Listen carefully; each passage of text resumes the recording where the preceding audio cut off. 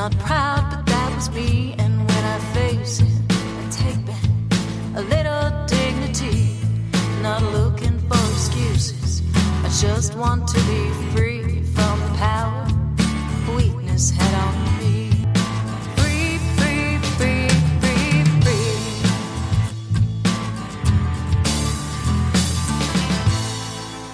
Hi, everyone, and welcome to the Bubble Hour, where real people tell real stories of addiction and recovery.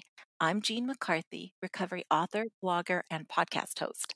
I've been chronicling my adventures in life after alcohol since my first day of sobriety nearly 10 years ago on my blog Unpickled and in books like the Unpickled Holiday Survival Guide and my poetry collection, The Ember Ever There. I tell my stories there, and I hold space for your stories here. Today, I'm holding space for Matt Salis. Matt is the executive director of Stigma, which runs Shout Sobriety and Echoes of Recovery programs for people in recovery and their families. Together with his wife, Sherry, Matt wrote the book Sober Evolution, which talks about recovery and marriage. So Matt joins us today to share his story and talk about his projects. Hi, Matt. Welcome to the Bubble Hour. Well, thanks for having me, Jean. I appreciate being here. I'm glad you're here. I've enjoyed reading your book and hearing your story.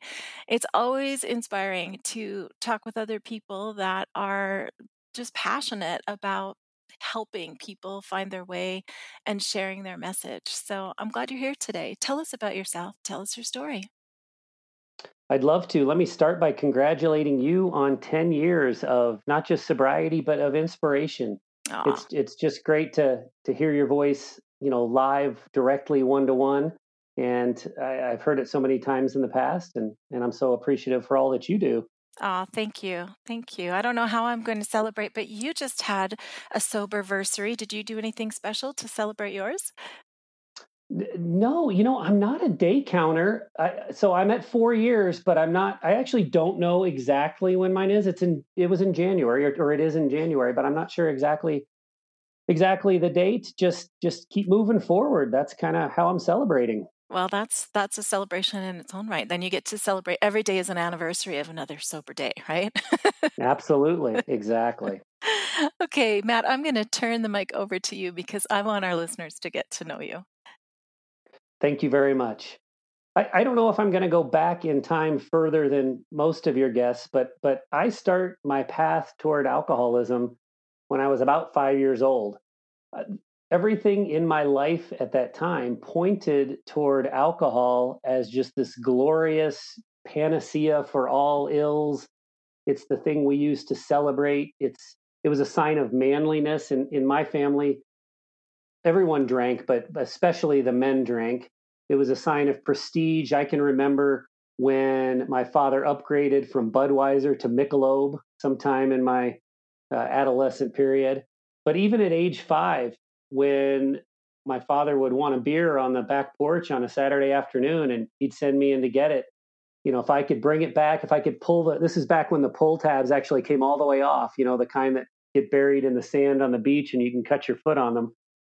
If I pulled the pull tab all the way off and I returned the beer without spilling it or making it all foamy, I got a sip. So as far back as I can remember, alcohol was just a huge part of my life. In fact, in my book, I tell the story. I grew up in southern Indiana, and the Indianapolis 500 was like the mecca of all sporting events. And when I was 5 years old, my parents had tickets. They went every year, and my mother was ill.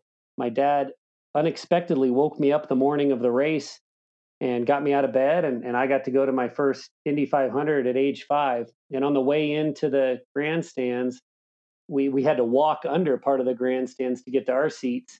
Somebody spilled a full beer on my head, like almost like it was, like on a television show, a pratfall kind of a thing. And I was soaked in Budweiser, and then I baked in the sun all day. And I didn't mind one bit because that smell reminded me of my family, of my father. And so alcohol was just ingrained in me as a very positive thing. I never saw a negative aspect. My father drank every day, but he didn't drink to the point of, drunken buffoonery. So I didn't have a negative connotation associated with alcohol. It was all upside for me. So when I was in high school, I did like most people. I started experimenting, which involved going to parties where there would be alcohol. It involved siphoning some booze off of the many bottles in the liquor cabinet at home. I had a few just really good friends that we would take what we could and sneak off into the woods, and we would drink. And I mean, we just made horrible concoctions, mixing liquors that were just not designed to be mixed. But I always loved the feeling. I know for some people they have to work into liking the feeling that alcohol gives them, or work into liking the taste. But for me, it was love at first sip. So then high school experimentation translated or transferred into college, just indoctrination. I was all in on the drinking culture when I got to college.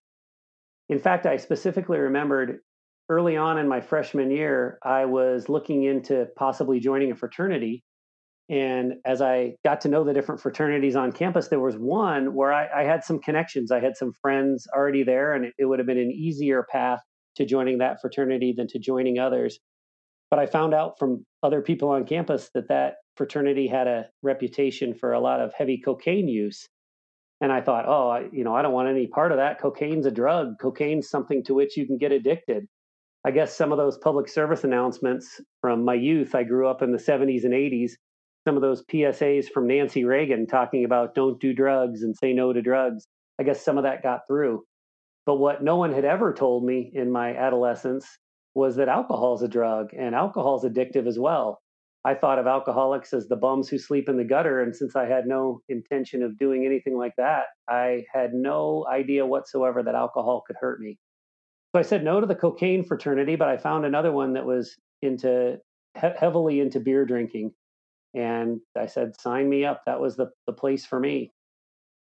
So, the weekend, the drinking weekend in the fraternity and at my college campus started on Thursdays. We would hit it pretty hard on Thursdays, and then kind of have an easy, maybe guys only Friday night, and then back at it on Saturday, big time with the biggest party we could come up with, and then sipping beers on Sundays, maybe while we were watching football.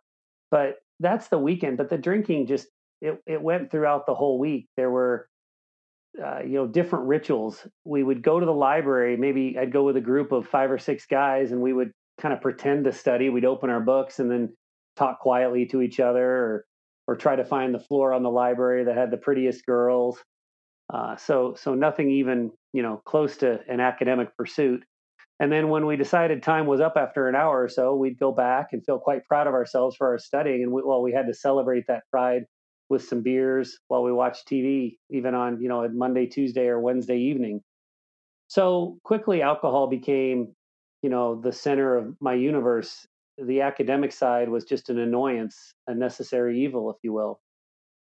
And throughout all of these activities, this learning about alcohol and weaving it into my life in high school and in college, there was a consistent theme that I chose to ignore until much, much later in my drinking life and even in my sober life. And that was the impact that alcohol was having on the relationships in my life, specifically the romantic relationships. I had a high school girlfriend that I had some of the nastiest, most unimaginable fights with at parties in high school when we would be drinking. I would say things that I just couldn't even dream of saying had I been sober.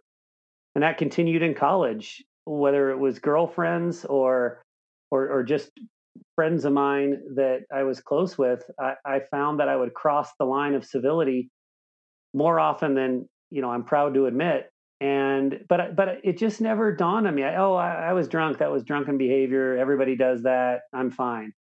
It never occurred to me that association between the alcohol and the behavior was of a much greater concern than I was letting on about it. I think a lot of people do that. I think a lot of people dismiss their drunken buffoonery as no big deal, and later regret the impact that they've had on the relationships in their lives. So also, that's certainly a theme I'll come back to because it tracked throughout my drinking life. But getting back to my story and kind of the timeline, I graduated from college. I love to tell people I had a 2.99 grade point average. Of course, for interviews, or any time that my grade point average is important for something I'm pursuing, I report that as a 3.0, a solid B average. But I think the 2.99 is very telling. It's just emblematic of how clearly I was an underachiever. I mean, if I had tried even just a little bit, Gene, that could have been quite a bit better grade point average. But the 2.99 always makes me chuckle, just a little subpar of where I could have been, and that's all thanks to my commitment to alcohol. So after college, I got a job. My senior year in college, girlfriend and I moved away together. We moved 800 miles across the Midwest, and I started a job in St. Paul, Minnesota. Worked for a big company, and I just started following in the footsteps of my father and my grandfather, doing what they had always done, and that means coming home after work and loosening my tie and pouring a drink before I even changed my clothes. And I would have a couple, two or three cocktails every evening. And for me, that was normal. But this is where the impact on our relationship really started to set in for my now wife and my at the time live-in girlfriend. It didn't make sense that I felt the need to drink alone every evening. She would still drink with me on the weekends. We were young, we didn't have kids, we're in our early 20s. We would go out and party and drink to excess for sure. But the drinking during the week started to really cause a rift in our relationship. I was convinced, because of what I had grown up with, that it was 100% normal. And she was equally convinced that drinking by yourself on a daily basis was going to have negative impacts. And as it turns out, she was the one that was right. So then eventually with my job, we moved around the upper Midwest a few times. And eventually we started having kids. And that is when the divergence in the way we approached alcohol in the relationship was really evident.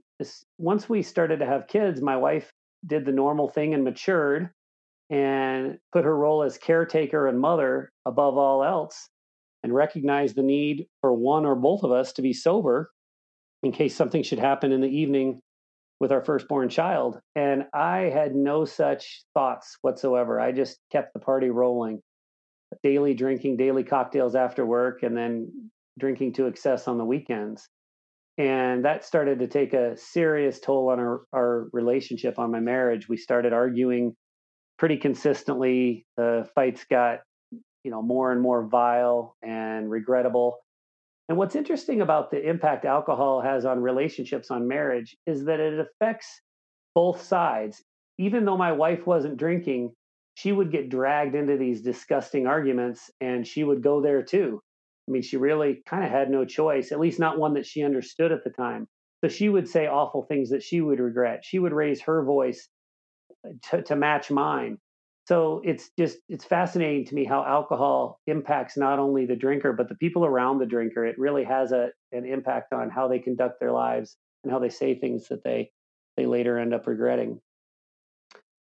So that continued. As we all know, alcoholism is a progressive disease. So my drinking progressed. Two drinks after work started to not be enough, and I needed three. I stopped putting a mixer, and I started drinking straight whiskey on the rocks and straight vodka on the rock. I would drink beer on the weekends, but instead of drinking two or three or four Bud Lights, I started drinking IPAs, which had a higher alcohol content, and I started drinking 6 or 8 or 12 or more of them. And I looked for any excuse I could find for us to go out and socialize, because I knew that the spotlight was less on how much I was drinking if we were out on a social event, at a social occasion.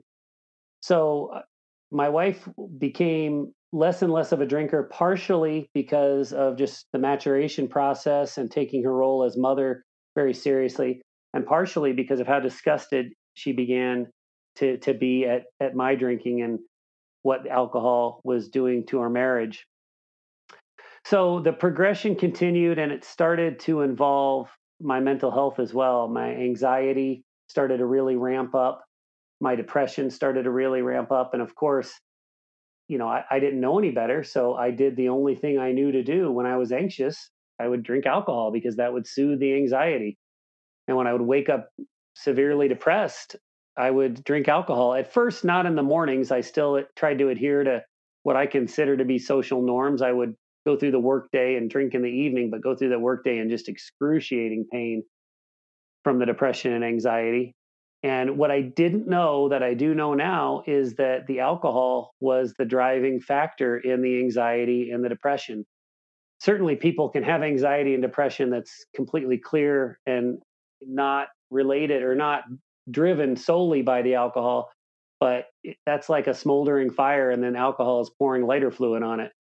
For me, the anxiety and depression had not manifest earlier in my childhood or my adolescence before I started drinking, and the alcohol was the sole contributing factor to the severe anxiety and depression.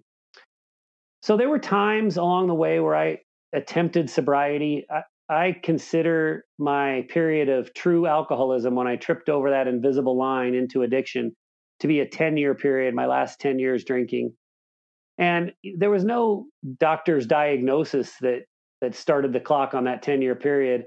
The way I frame it is the 10 years started the first time I tried and failed to get sober. And that was when my daughter was 5 years old, and I eventually got to permanent sobriety when my daughter was 15. So I had a 10-year period of stops and starts. I had 3 periods of relatively long-term sobriety in that 10 years. Twice I made it to 6 months sober, and once I made it to 9 months. And all three times when I relapsed, for me, it wasn't this like kind of emergency, this trigger happens and temptation overwhelms me, which I know is very common. But for me, it was more like a well thought out decision to return to drinking. And the reason I would make that decision was because, even at 6 months and even at 9 months sober, I was still just really depressed. There was no joy in my life, things that should bring me joy. My favorite, sports team winning something, or my kids coming home from school with a good grade, or a kiss from my wife. It was just everything felt flat and gray and cold and sad. And so I thought, if this is as good as it's going to get, because believe me, when I made it to 6 months sober, and especially when I made it to 9 months, I thought that is all the repair that's going to happen in my cranium. And if it's not getting any better than this, I might as well drink, because at least drinking brings me some pleasure, whereas the rest of life was bringing me none. And it wasn't until I eventually made it, into this permanent sobriety, and I read and I learned about brain chemistry, that I realized it takes more than 6 months. It takes more than 9 months to fix the neurotransmitters that are responsible for pleasure in our brains. And so, like, for instance, that time I did make it to 9 months, I was close. If I had just gone a few more months, I probably would have started to feel the joy that would have kept me going in long-term sobriety, which is what eventually happened after the 10 years. A big part of my story, the worst of my drinking was not at the very end. A couple of years before I got sober, when I was my drinking was the most out of control, I started to really try to rein it in. I got really scared, and at my wife's insistence and encouragement, I did everything I could to try to control alcohol. So I had a period of time during that active phase of alcoholism when I was trying to put rules around my drinking, which is another, I think, very common thing among those of us who fall into addiction to alcohol. I did things like, I'll only drink on the weekends, or I'm not going to drink any hard alcohol. I'm only going to drink beer and wine.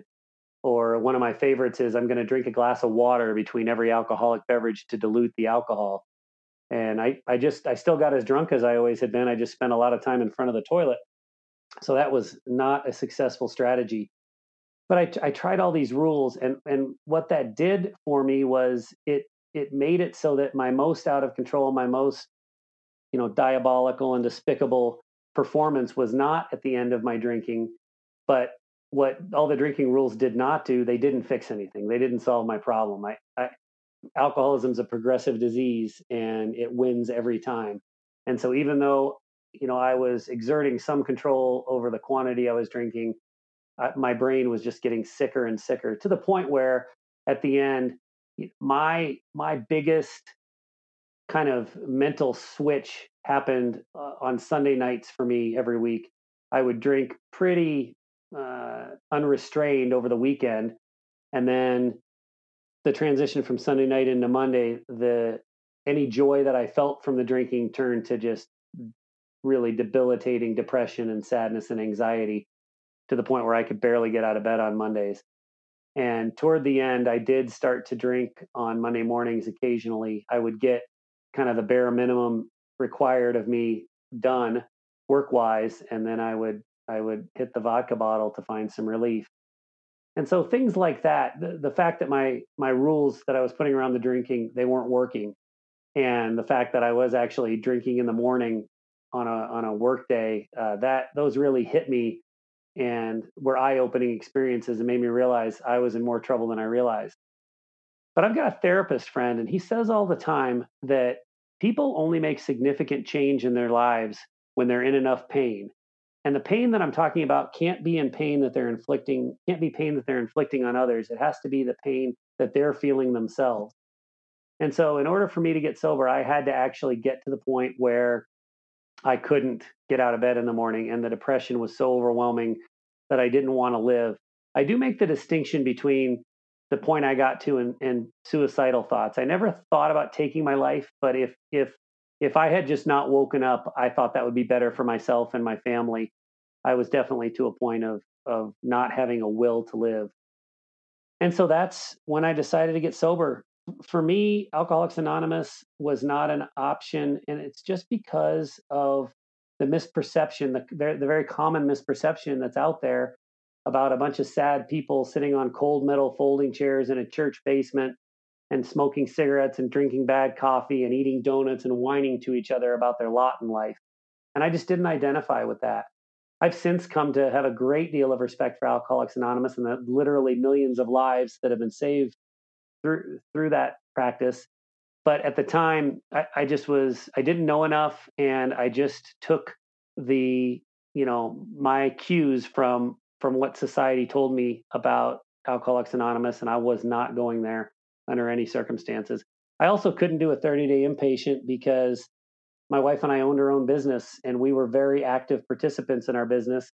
And had I just disappeared off the map for 30 days, the business would have failed for sure. I couldn't find any way around that. So for me, it was a very alternative course to sobriety. I started reading. I read everything I could get my hands on.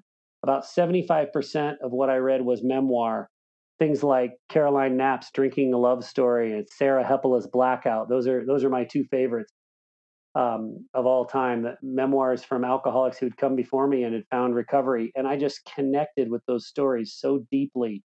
They were so personal to me that served as the form of connection that I needed early on in my sobriety to keep going and stay committed to not drinking.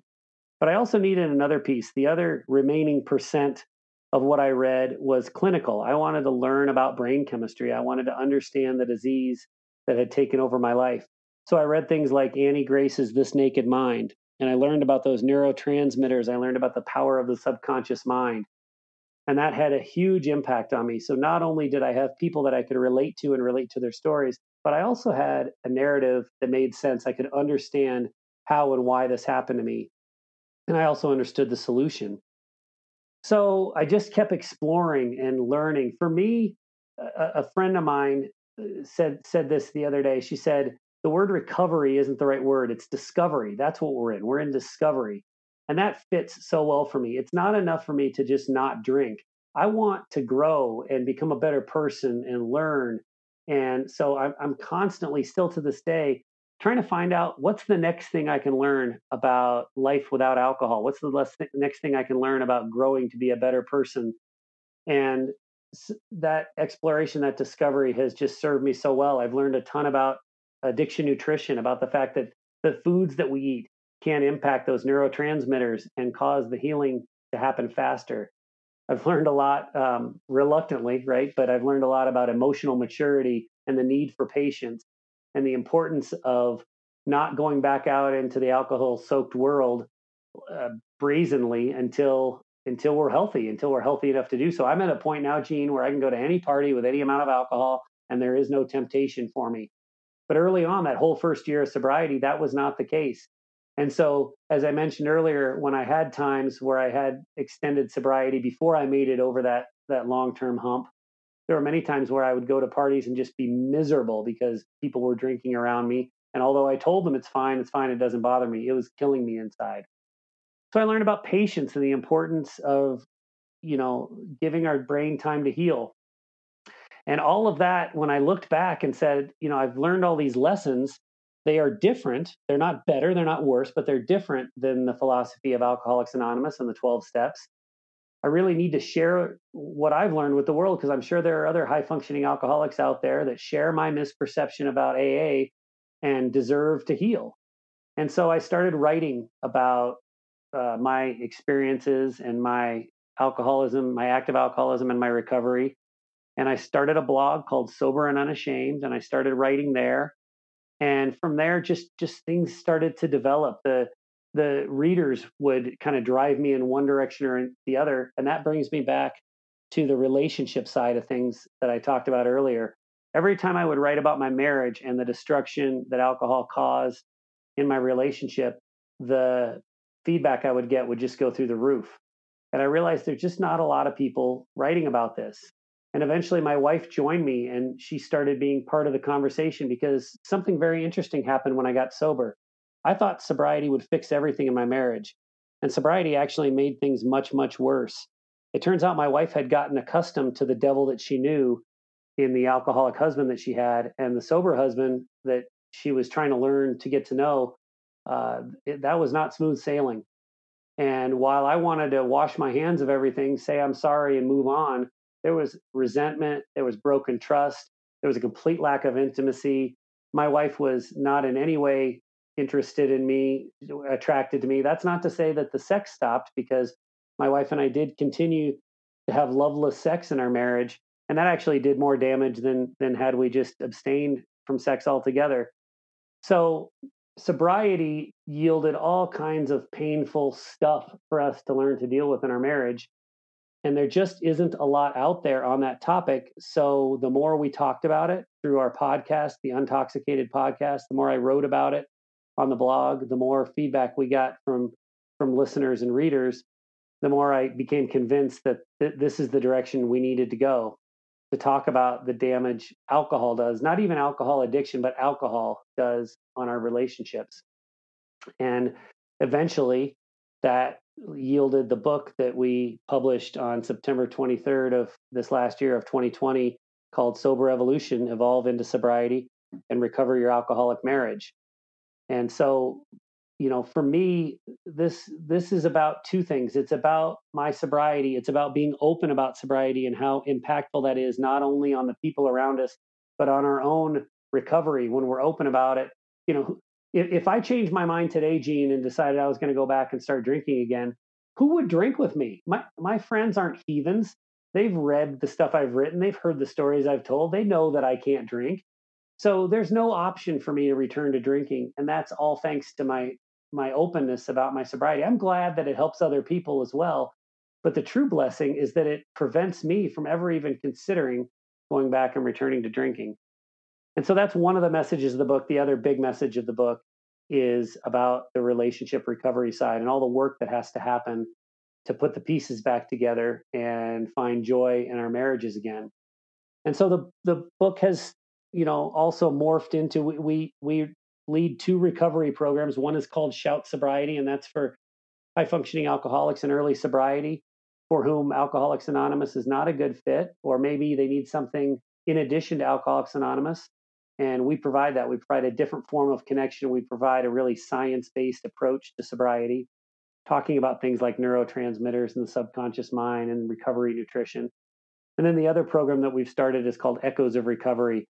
And that is a place of connection for the loved ones of alcoholics who, as I've said a few times now, are just as impacted by the drinking of the person they love as the person who's drinking is. And that's just something that we don't pay enough attention to. And there's not enough help for the people who are suffering in silence as the people who love us alcoholics. And so that's what Sober Evolution is all about. That's what the programs we run are all about. And I thank you so much for bringing awareness to this and letting me come on the Bubble Hour and talk about it, Gene.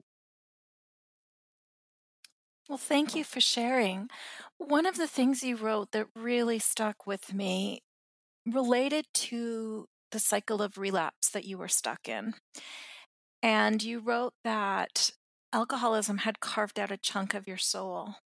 And when you lived without alcohol, you kind of had to go with a big hollow spot until something healthy grew in its place. And it was in that interim, the discomfort that that caused was where you kept relapsing.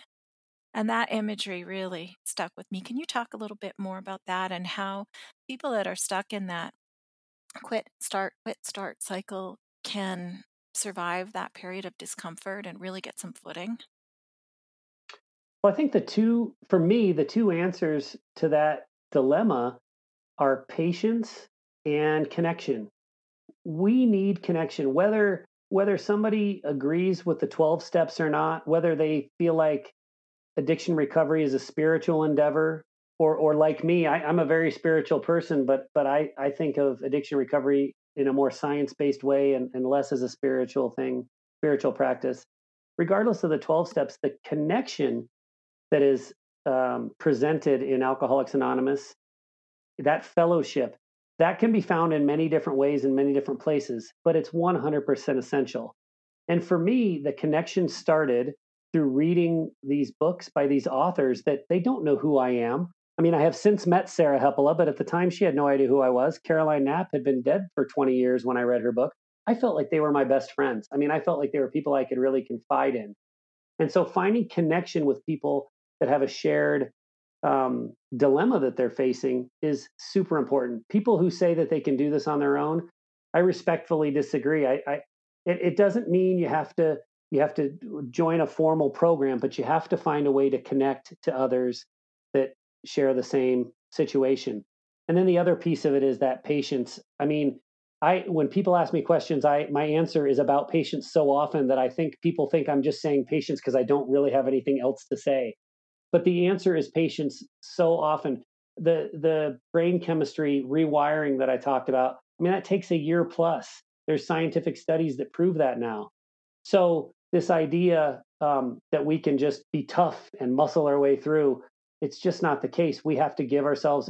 I sometimes this imagery maybe is not the most appealing, but I describe it as pretend like you had a motorcycle accident when you were wearing shorts and a t-shirt and a helmet. You're going to make it, but there's a lot of road rash that's going to take a long time to recover from. And so for me, that's what the process of healing is all about, having the connection to realize you're not alone and having the patience to wait it out until things start to reverse in your brain.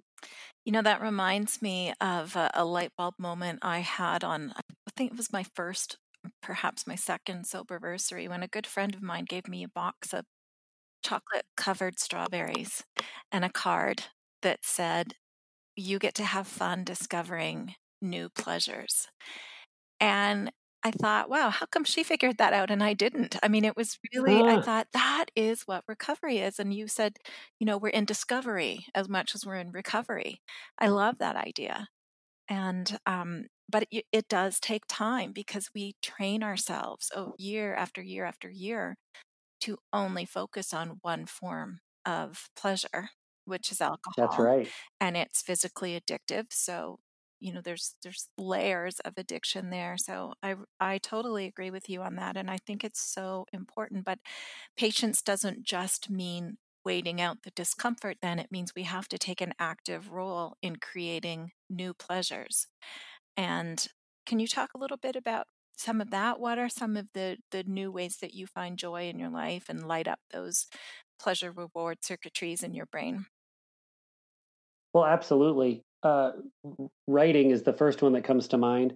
I've wanted to be a writer for as long as I can remember, and when I was in that phase of active addiction, when I would go back and forth between sobriety and drinking, when I was sober, I would think, "Oh, this is it. This is what I need to write about," and I would start writing, and it would just light me up. And then when I would start drinking again, I would say, "Gosh, what can I write about? I don't know what I could write about," and I would hit this kind of doldrums in the pursuit of writing. I coach high school soccer, and that has taken on a whole new meaning for me in sobriety. The dopamine kick I get when one of the kids like gets something that they were struggling with, or just the smiles on their faces, or if there's something we've been working on that hasn't been going well and all of a sudden it clicks. that has been a shock to me because I've done this for decades now. And when drinking was controlling the release of dopamine in my brain, I wouldn't get this kind of joy from coaching that I get now. But all the little things came back too. Like hugging my wife in the morning when she first gets up, or making breakfast for my kids, or just them coming home with a report card full of A's. This is stuff that's supposed to make us feel good. Not great, not over the moon, but there's supposed to be some reaction to that. And during my drinking days, there was none. And it's so nice to be back in a healthy place where I can feel that again. You really grieved the loss of your identity, that you so strongly equated masculinity and your entire persona with being a drinking person. And you write about just feeling so lost without that element of your persona. And as you told your story too, you talked about the example of masculinity that your father or grandfather set for you in that way. So what if someone is looking to you now as an example of masculinity, a man, a father, an individual, how do you define that now in the absence of that drinking persona? The persona is real. I'm glad you brought that up. It is a big deal. Not only did I associate drinking with masculinity, but I associated what I drank with my identity. I drank IPAs because I liked the high alcohol bitter beverages. When I drank liquor, I drank whiskey on the rocks because I liked it to burn on its way down. I mean, that very much was a part of it for me. A huge part of finding permanent sobriety for me is changing my view on alcohol. And what I mean by that, a lot of people in sobriety consider themselves to have an allergy to alcohol. They know that it's something that is off limits for them, but they think that it's fine for the rest of society, the people that are, the quote normal drinkers, or the people that have it under control. Somewhere along the lines, through my reading and research and learning about how alcohol impacts our brains and our biology, the rest of our bodies as well, it really got ingrained in me that alcohol is a poison in any quantity. So if you're drinking one or two drinks a day and you think you've got life licked, I'm here to tell you, you're doing damage to your brain. You're not doing as much damage as I was doing, but you're not living life to the fullest. And so when I made the transition, and it wasn't quick, it wasn't easy. I don't mean to make it sound like something you can just snap your fingers and you're there. But over long term and a lot of work and thinking about this and writing about it, when I made the transition from thinking of alcohol as something that's off limits for me, but okay for everyone else, to thinking of it as a toxic thing that's really not meant for human consumption. And that's true. Alcohol is not meant for human consumption, um, based on what it does to our brains and bodies. That was a huge aha moment for me. So I realized I am being the best father I can be. I am being the best husband I can be. I am being the best, citizen I can be. Not because I have a weakness and I can't do something that other people can do, but because I've recognized that alcohol is a poison and it's really toxic to our society, and I'm not going to be a part of that anymore. So that was huge for me to feel proud as I stood there with my bubbly water, at an event where everyone else is drinking alcohol, and rather than be a little bit jealous of them, but know that I couldn't partake, that transitioned to me feeling a little bit sorry for them. Mm. I can't say that strongly enough how important that is. I don't have to say it out loud. I don't have to tell someone that's drinking across from me, oh, you pathetic fool, you don't know what you're doing. But that being part of my mindset, it helps me have pride in my decisions moving forward, and erases any kind of jealousy that I might feel, or any kind of lingering trigger that might be there, or craving. It's huge for long-term sobriety. It strikes me as something that we often say as kind of a recovery vernacular, that normies are people who drink normally. And a few years ago, I started flipping that script and saying, alcohol is addictive. So Yeah. drinking it without engaging in an addiction cycle is abnormal. So those of us that found ourselves addicted to it, we're the normal ones. That's what happens when you engage with an addictive substance. If you started smoking, you'd say, don't start smoking. You'll get hooked on those cigarettes. Don't start using crystal meth. It's hugely addictive.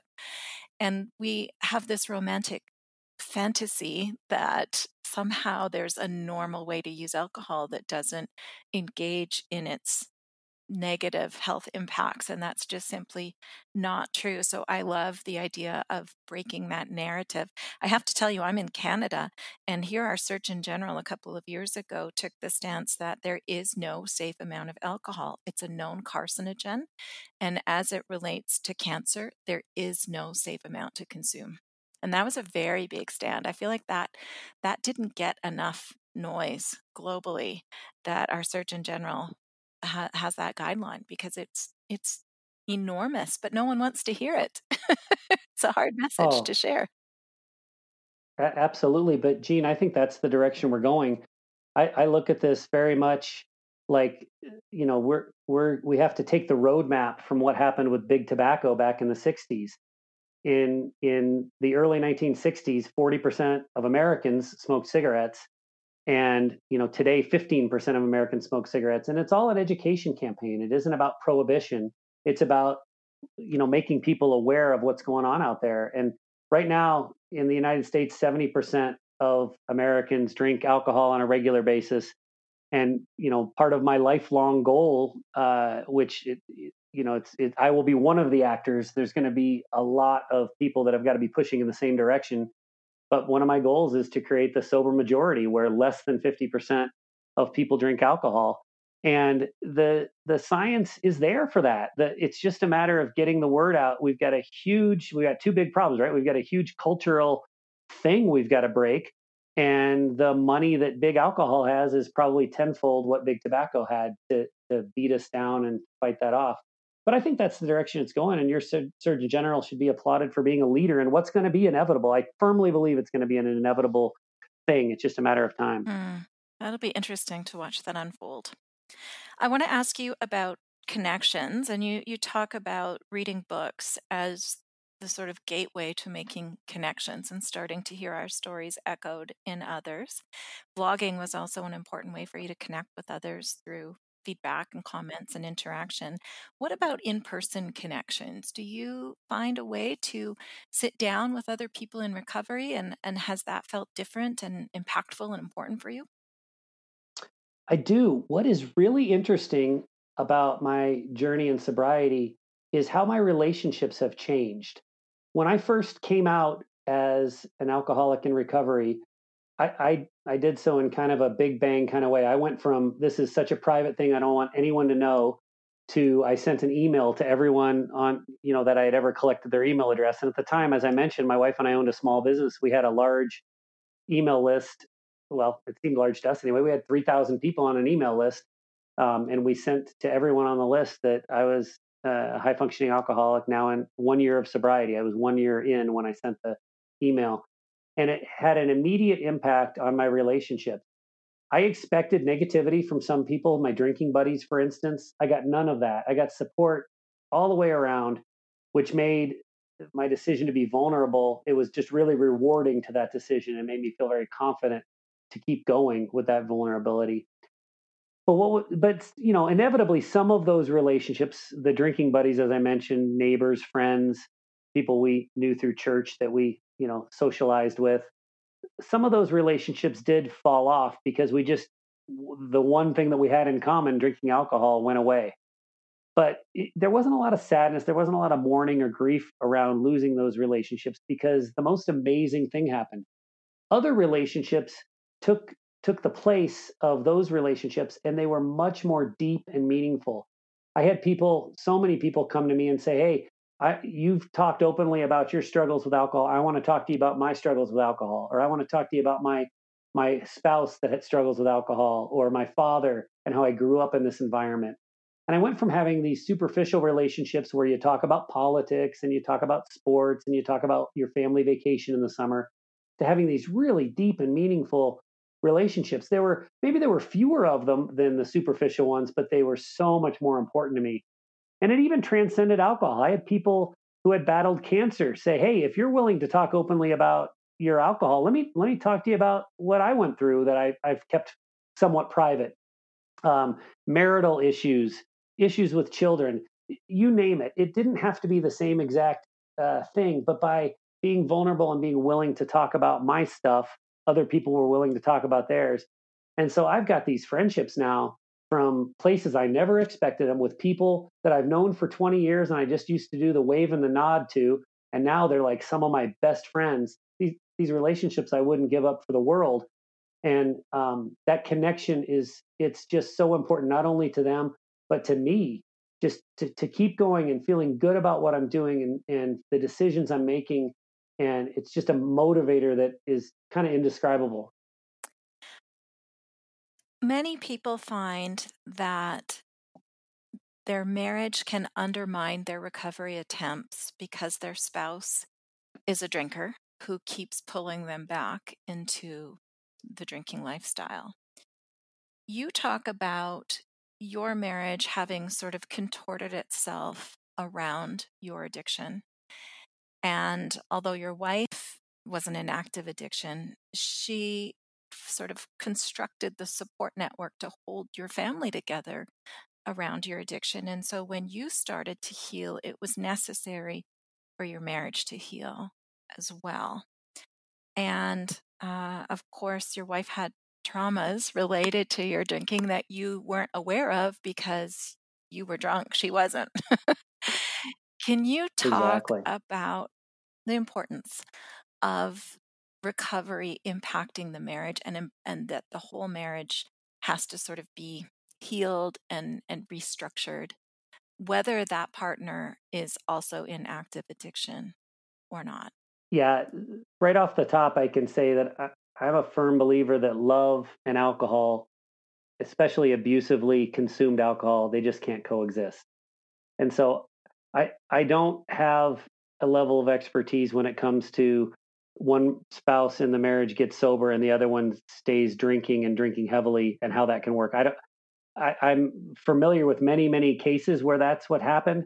I'm not familiar with a single one where that can work successfully. So I am a believer that the alcohol needs to leave the marriage for the repair to happen. Now, I will say that there are three components to the recovery process, as best as I can understand it through not only my own marriage but the people that we work with.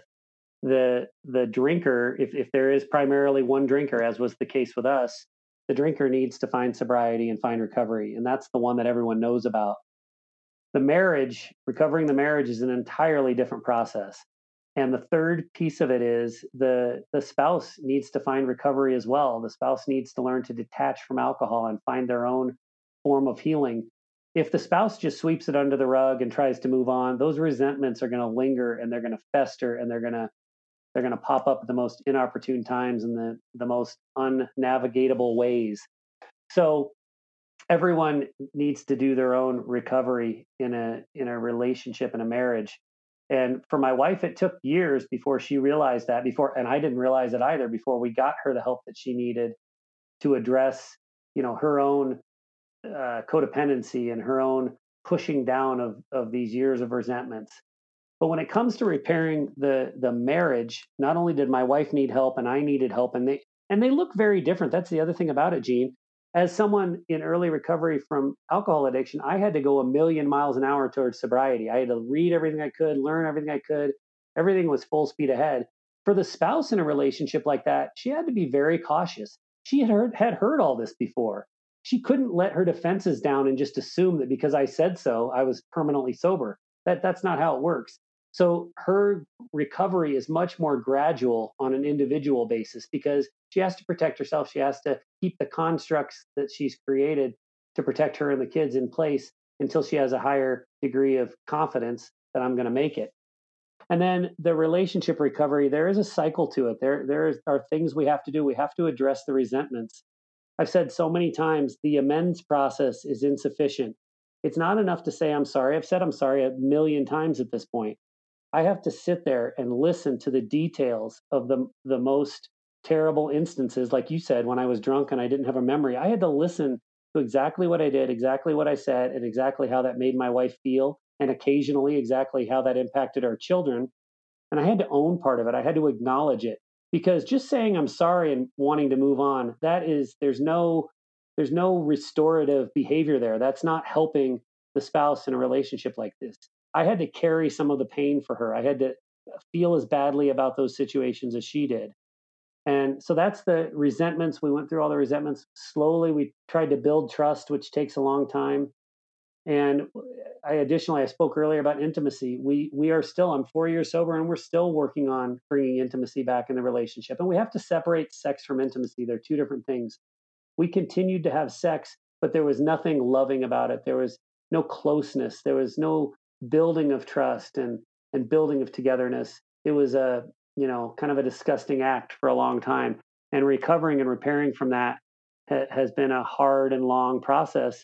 Um, but it's one of the necessary components. The resentments, the trust, and the intimacy all have to be addressed kind of in progression in that order. Hmm.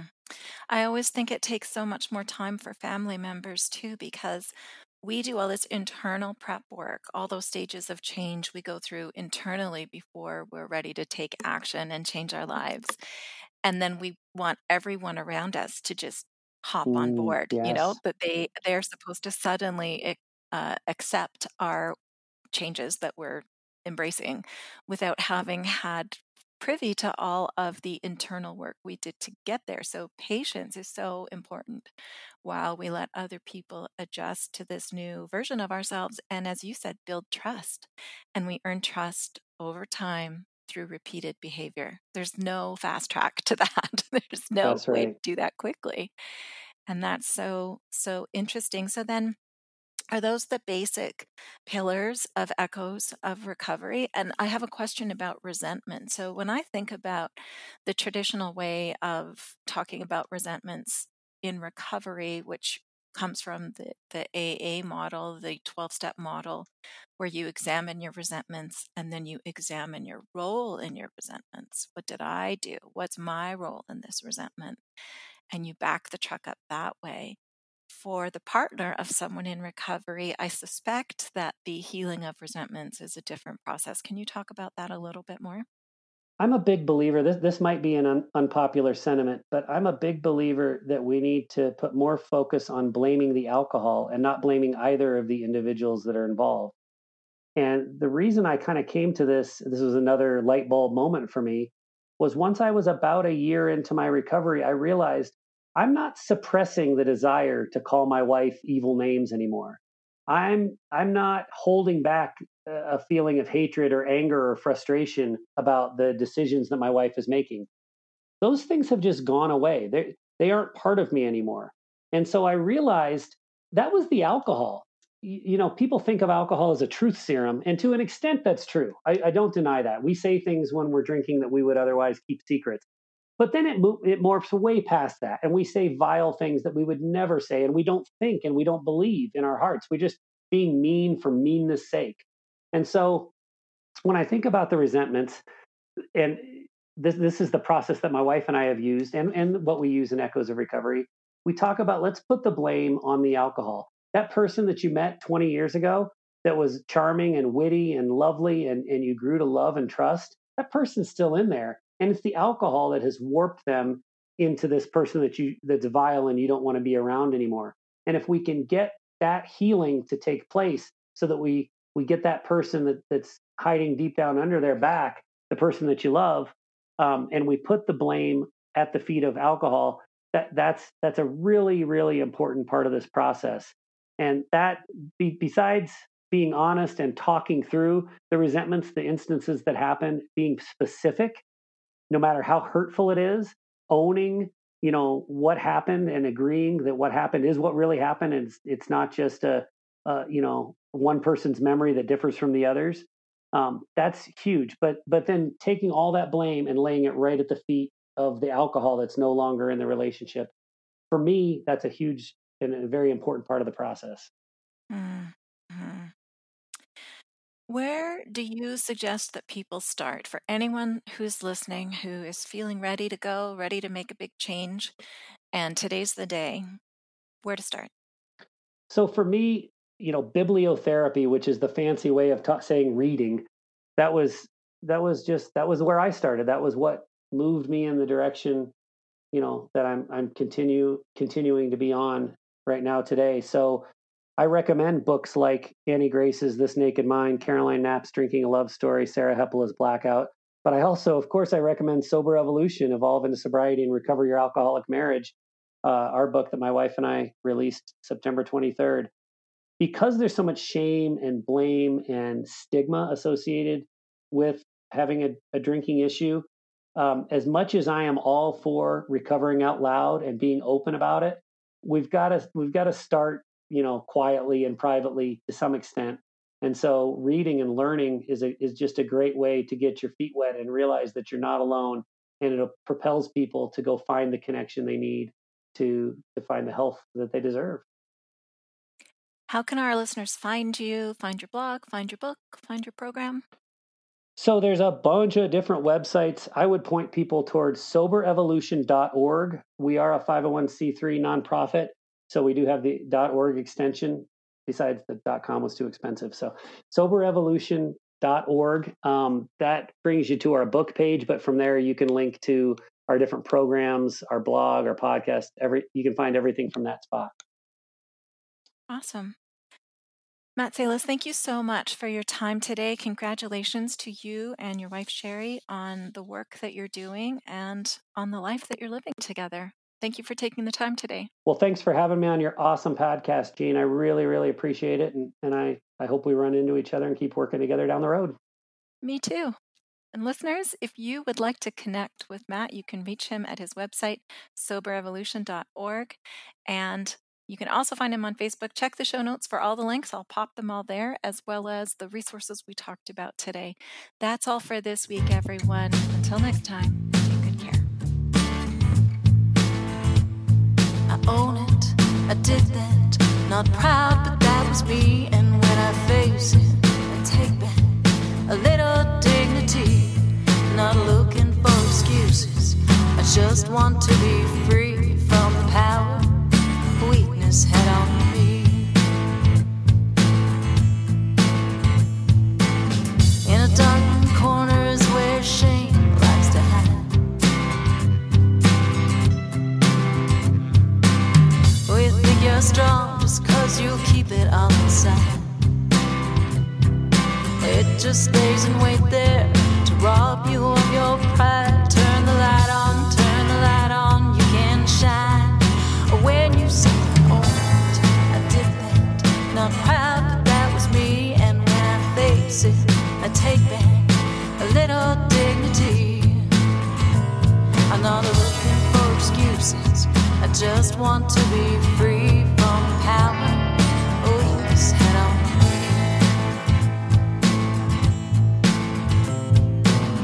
You don't have to shout it out on Main Street to be clear. You don't need to whisper to confessionary ears. The person you should talk to is looking at you in the mirror, and the one who matters most can always hear when you say, oh, I did that. Not proud, but that was me. And when I face it, I take back a little dignity. I'm not looking for excuses. I just want to be free from the power weakness had on me. When you say, oh, I did that, not proud, but that was me. And when I face it, I take back a little dignity. I'm not looking for excuses. I just want to